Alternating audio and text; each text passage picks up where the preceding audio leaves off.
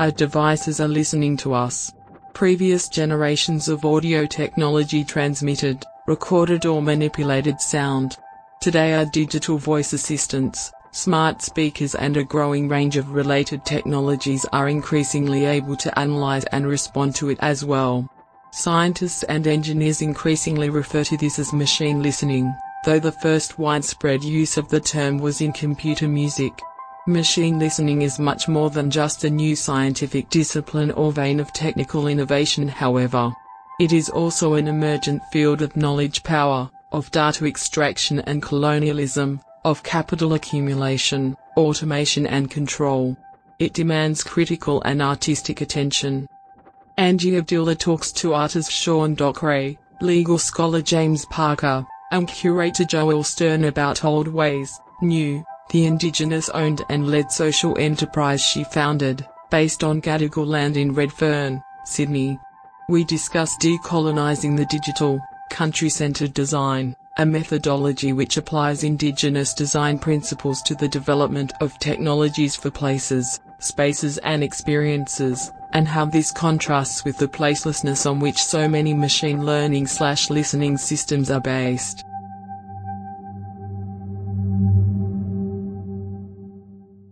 It would be great if you could introduce yourself and give a bit of background to the work and that you do, and how you came to sort of think about advanced technologies through the prism of Indigenous culture and knowledge. So I'm a Palawa woman. So my come from the northeastern parts of Tasmania. We have a more recent history in the northwest of Tasmania, but I've been living here in Sydney for most of my adult life, but I go back home regularly. And I guess the reason why I became quite intrigued with technology and started to develop a much closer relationship with it and a working relationship is because as a filmmaker for many years, I was seeing how the way we tell stories. So originally, from the rectangle, the cinema, to the square TV, and then this thing, the internet, and transmedia storytelling, our films and media becoming content, really, I guess, started me thinking about how these transitions in the way we tell stories and the shape and format of those stories was changing so radically quickly in the broader spectrum of time. Those transitions between cinema and broadcast media were actually quite pronounced. They happened over a much longer period of time. And so I was really interested in how digital technology was creating these fundamental shifts in ways that were really exciting for me. Like I started seeing this realm of possibility. I remember the very first website that I came across was by this Russian artist years and years ago, and there was no way in. It was almost like a galaxy which you had to find the right star constellation to enter into this wormhole. It was really great. And then once you were in, it was this incredible world of discovery. And so, of course, it's a far cry to the way that web platforms are designed these days. But what I saw was this incredible opportunity to imagine a different way that we could inhabit a liminal space, to connect and to share stories and to share ideas and experiences. And so it was kind of during that time as well, we're talking about like 20, 25 years ago, that the very first, I guess, tests around VR were also being explored. And it wasn't called VR back then, but I do remember this, coming from an arts background and really interested in installation art and video art, how these the different ways we shape story through these different platforms and devices could create an immersive experiences. And so that was really, what, like, that seeded this interest. And so then I was a film director and writer and producer for many years, and I was always frustrated at how limited and contained it was. Even though I love the craft and form, it was still, compared to the experience of making of the capacity of immersive contemporary art, it was very limited, I thought. And so when I started seeing these different ways that the film industry was shifting, I started thinking, well, I have to be to think more deeply about this, and to because there's an important shift happening, and I need to be part of that. So yeah, that's really how the company came about. I mean, there was a whole bunch of other different projects that kind of led me on this journey.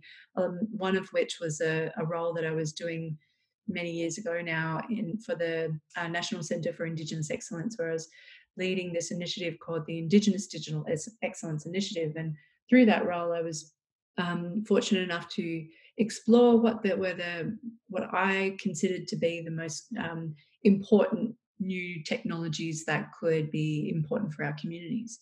And so back then I was thinking about, well, I was really interested in robotics, 3D printing and gamification. And so I developed these prototype workshops for young kids, for Aboriginal kids, to introduce these concepts of code and how we work with code in these different forms.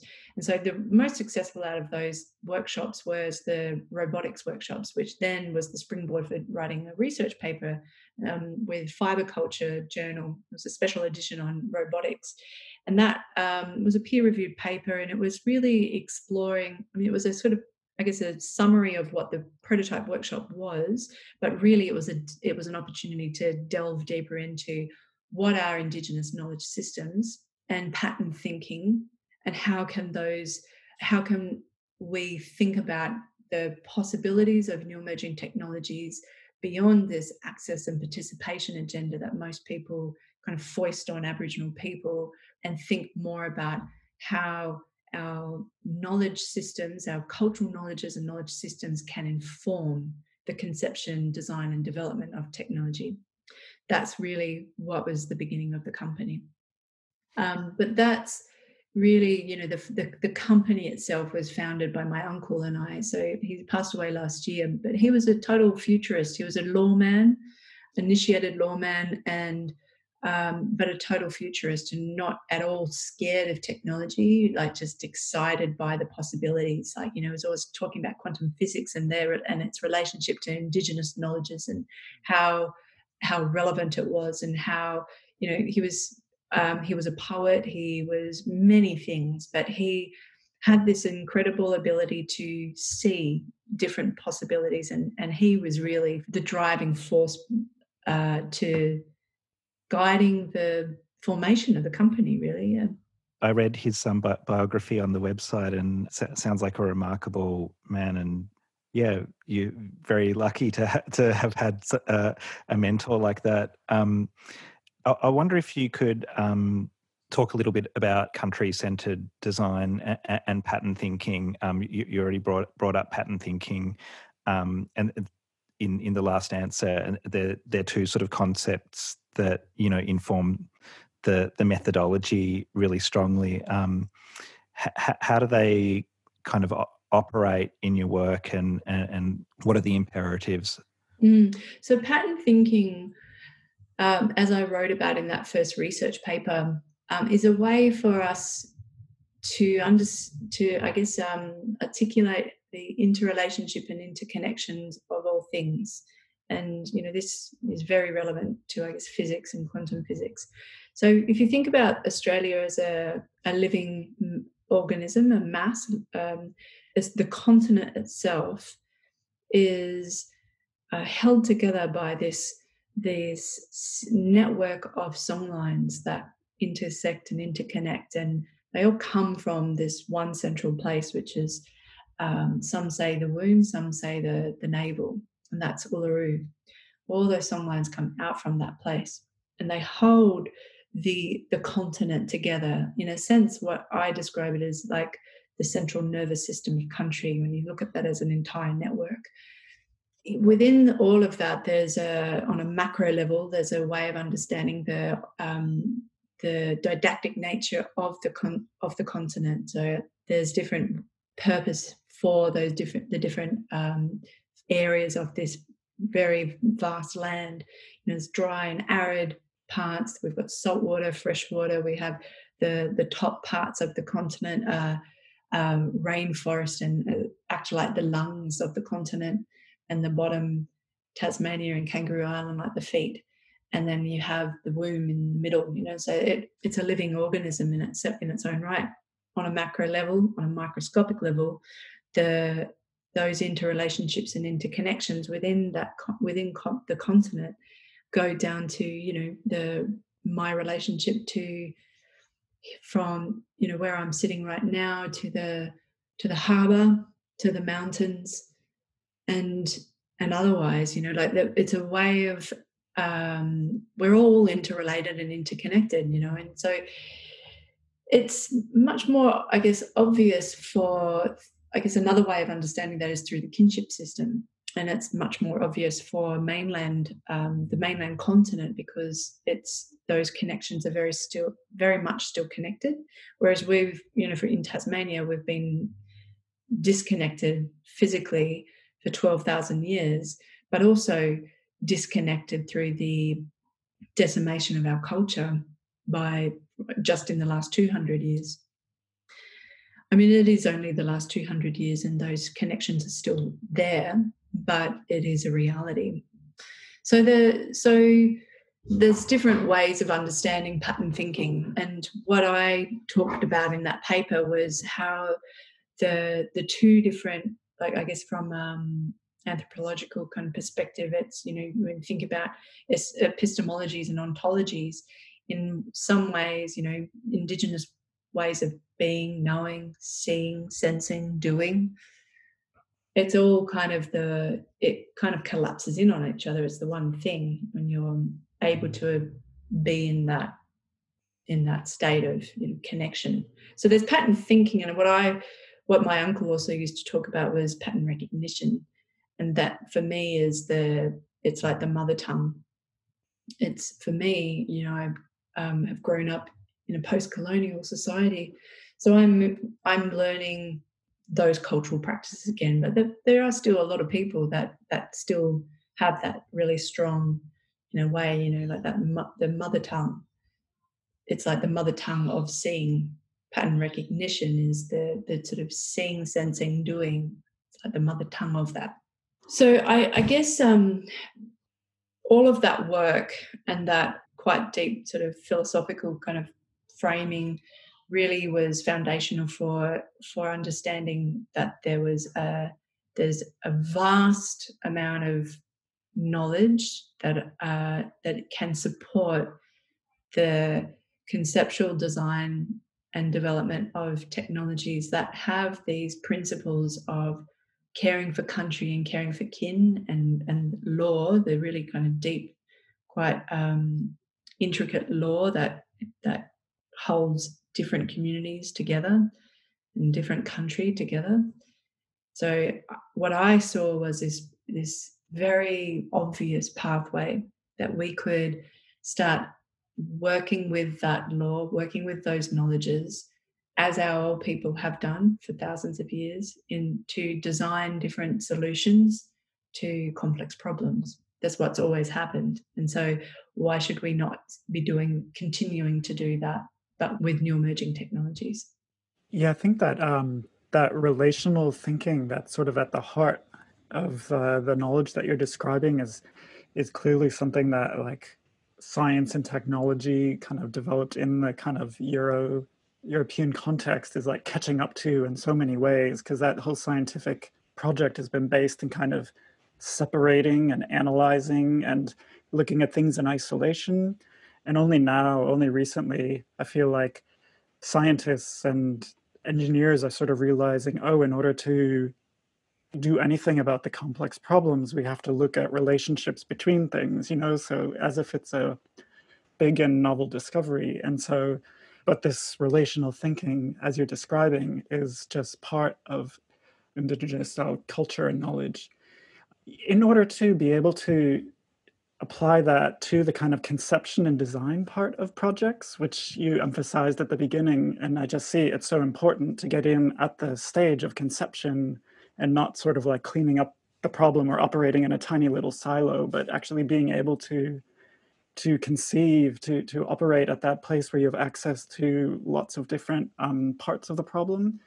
Has it been hard for you to make that kind of like argument, or like how do you go about being able to get to operate at that stage of conception? Do you know, does that question make sense? Well, so the company has two arms. We are a consultancy, and we generate we're a proprietary limited company and a social enterprise. So the consultancy arm works within the built environment and the cultural sector, delivering services in a lot of ways to working on large infrastructure projects, very much with the engineering and technologies and how they reside within place. So place making, but also the shaping of those projects. So that's on one level. Those profits then support the research and development works. And so the whole formation of the Indigenous Protocols and Artificial Intelligence Working Group was funded by all of those projects, along with some other funders. But prior to that, the profits also supported a book we wrote called Decolonizing the Digital: Technology as Cultural Practice. Prior to that, it was also the funding also supported the very first research paper, which also was kind of foundational to the establishment of the company. It was a little bit sort of chicken and egg in some ways, but I guess that's important to just note, because yes, it is hard, and it's not like this has just happened overnight. We've spent years and years and years setting up the foundations to enable us the position that we're in right now, where we're able to work with various different partners who have capacity to work with us on that level. But it takes time, and it takes trust, and it takes deep working relationships that it just doesn't happen overnight. So some of those projects, like for example, we were working with the Barangaroo Delivery Authority, which changed over to, is now known as Infrastructure New South Wales. And one of the projects we've worked on, it was called the Big Sky. And essentially what it is a large-scale public art installation. But what it does is it's still it's kind of on hold at the moment, because there's a whole heap of work still being signed off on underneath our site. So our site, which is kind of above ground, there's a whole site called the Cutaway on the internal cavity of Barangaroo Headland is a cut. Well, there's a massive cavity. So because of the planning, ours is on hold, but essentially it's kind of ready to go. What it is it's an experiential way of understanding the interconnection and interrelationship of the sky and the constellations within the sky, the star stories, and its relationship with the songlines. So the whale dreaming and the sea. So country is those three elements always. It's the water, so whether it's fresh water or salt water, it's the sky, and it's the land. It's all those three things, and we are part of it, and it is part of us.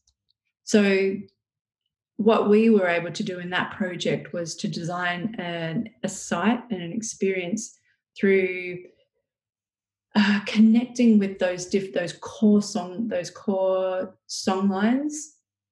So the whale dreaming, but then in the sky, the Seven Sisters. So the Seven Sisters spans from the west across the whole of the continent, and likewise the whale dreaming spans from Tasmania all the way up past even this continent and on. Like there's lots of different Indigenous mobs that have whale dreaming. So it's really those two really big important songlines, and the star constellations are the mirror images of those songlines. So when you look up and see those different constellations in the sky, they are mirror images of what where those songlines are and how they lie. So the site itself creates an opportunity for visitors to immerse into that relationship of the whale and the stars through these different technologies embedded within the site. So the methodology we employ for all of our projects, country-centered design, what it does is it frames a process. There's sort of guiding principles. It's not prescriptive. It's not because it can't be. And I'm always really reticent to documenting it, because as soon as you do, it becomes problematic. But essentially what it is these 4 core processes, which is culture, research, strategy, and tech. So culture, some of the activities always start with working with custodians, knowing whose country you're on and how do you develop a relationship, a deep relationship with that country you're working with. What are the ways of mapping it, and how do you know it? Then it's developing up a rich knowledge base of those cultural practices and protocols and rites and rituals that come from that country, that clan group, and how the different community members you're working with can support that process. That then helps us to inform the research components, so all the traditional knowledges, and that other associated researchers that can support that piece, which then informs the strategy. So how we design out the solution, and we do all sorts of use all sorts of different techniques like futuring and interaction design, and all sorts of different modalities are used to then finally, only once we've gone through that quite intense process, we get to what are the right technologies for the context. What is the cultural foundations that we've established to develop a conceptual framework and the creative strategic design interventions that then can inform the right technologies for the context. And so for this project, it was predominantly a sound experience, yet there is a massive dome that has thousands of LED lights programmed inside the dome to help you navigate where the stars are. But predominantly there's different sound technologies that like bone conducing technologies and a variety of couple of other different things that help channel these different stories, sounds and experiences through you to connect to these different elements. So the dreaming stories, the soundscapes, and then the other contemporary stories. So that's more on the art spectrum. And then on the other end of the spectrum, we've done projects like with, on a precinct level. So we've done quite a few of those where we're designing entire precincts where often there'll be a train station at the heart of it. There's a public domain element. There's a retail strategy. Often there's residential, private and social sometimes, and otherwise. So these big complexes, these big precincts need to be designed. And so we often are working on those large projects from the early conception part, where we think about what is the origins of this place. So a recent example, we've been working on a project, a master plan for Macquarie Park, which is Wallumedegal country. So that clan group, the Wallumedegal is the people of the black snapper fish. And so the 2 core dreamings are the eel and the black snapper. And they kind of are the main boundary lines for that particular clan group. And so we designed a whole different array of strategies for how the didactic cultural practices can inform the different strategies for that entire master plan. So a fine-grained network. So how does the transport network work? How do we design that around the origins of how the network of the riverways was used? There's a whole bunch of different examples I can give you on that, but that's, I guess, the sort of the 2 ends of the spectrum of how we work in these different projects, and how that methodology, country-centered design, is. And it enables us a process that ensures that we're always developing a really strong integrity within the cultural foundations for the conceptual framing, the strategic design, and then the technology intervention. That's so interesting, Angie. And as you're speaking, I'm just thinking everything you've said sounds like, you would never hear it from a Google exec, or an Apple exec, and that, something like, obviously, sadly, but that, we've been interested in machine listening as, it's sort of embedding itself into our homes and our cities and so on. And part of the conceit of it is, a kind of placelessness, that it can just be rolled out anywhere, and that one home is the same as another, and all sorts of things happen then, because you don't design for accent or language, and you're certainly not designing for country when you design for something like Alexa. Yeah, I just wondered if, I don't know what would be a way in to comment on that, because it just seems like that the two approaches are completely anathema. That, the big tech's business model is, because it's kind of colonial or imperial, is precisely not interested in those questions that you've been talking about. But yet, when you speak, you speak very optimistically about technology, and you talk about your uncle being a futurist and so on. And I wondered if you could comment on how to hold those different things together, the kind of the placelessness or countrylessness of so much big tech thinking, and what interests you. Well, I think you bang on. I mean, what you're highlighting as well is the normative language that comes with bodiless, stateless knowledge that drives these, I guess, this imperial technology drive. I mean, I don't know. I think that I'm really optimistic. I think that there's what's really apparent to me is that there's so many different organizations right now, like we're seeing within COVID, crumbling because they're not sustainable. The actual systems themselves, the business models that they operate within, are completely unsustainable, and they're really suffering. And now's the time to let them crumble, I say. I mean, there's, it's tricky. It's a pretty hard line because, of course, there's people's lives that are entwined within those big systems.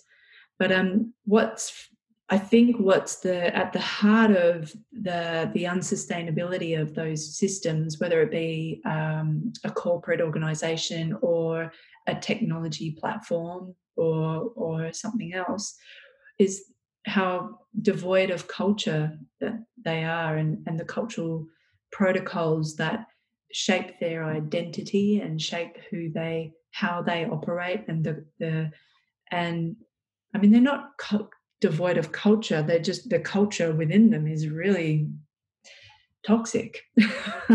And so that's why I think, a lot of these large entities or systems are failing, because there's no integrity that's holding them together. So I know that's really that might be a little bit esoteric, but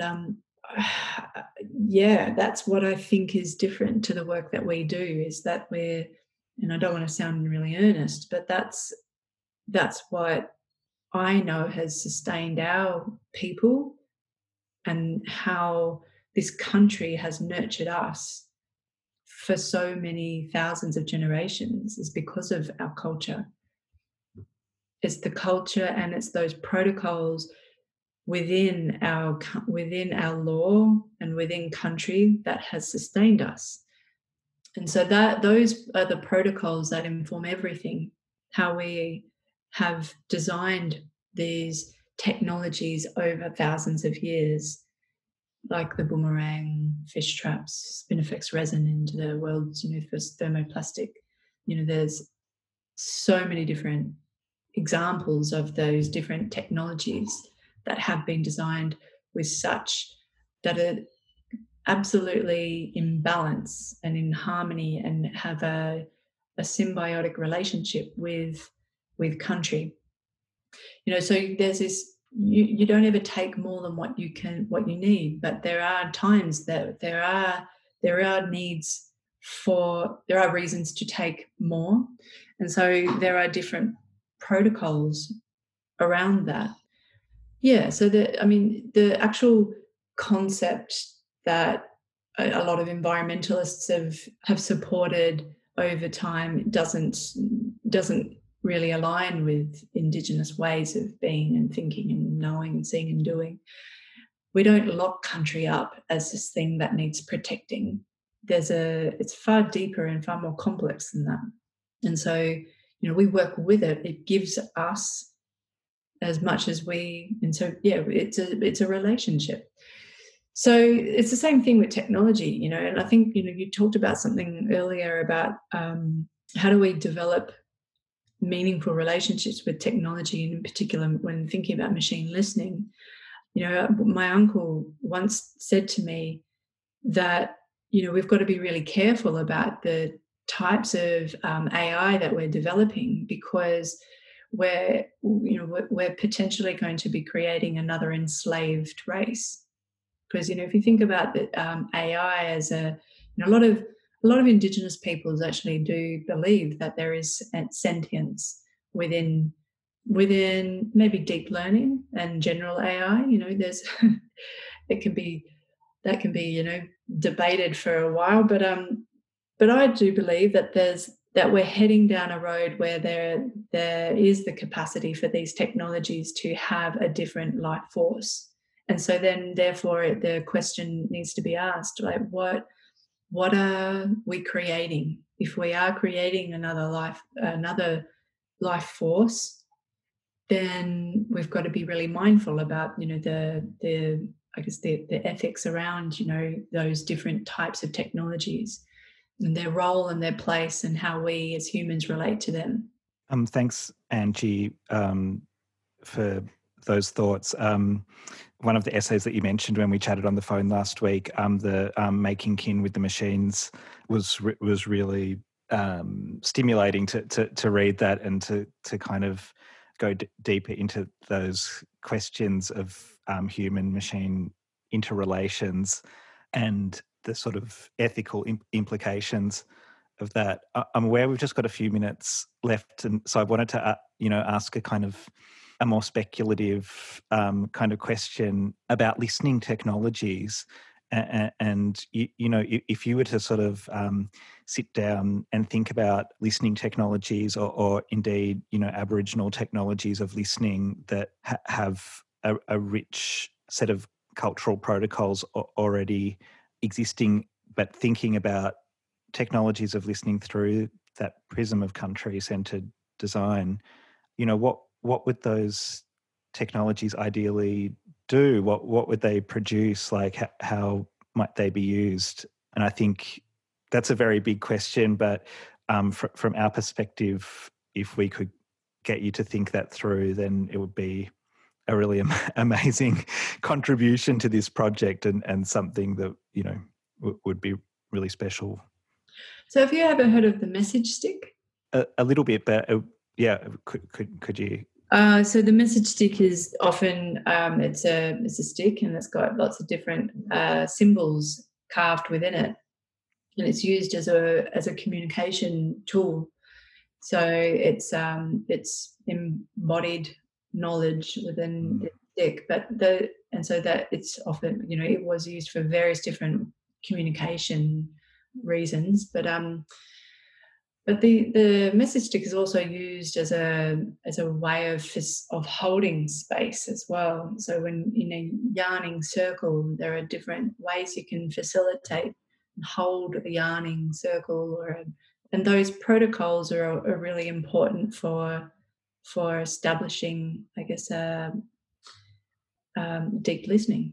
So in those cultural practices, there are design opportunities for different emerging technologies. So if we look at the benefits of what comes out of the yarning circle, they're amazing with that when they're facilitated really, really well. And what they enable is for people to speak deeply in ways that I've never really seen before, actually.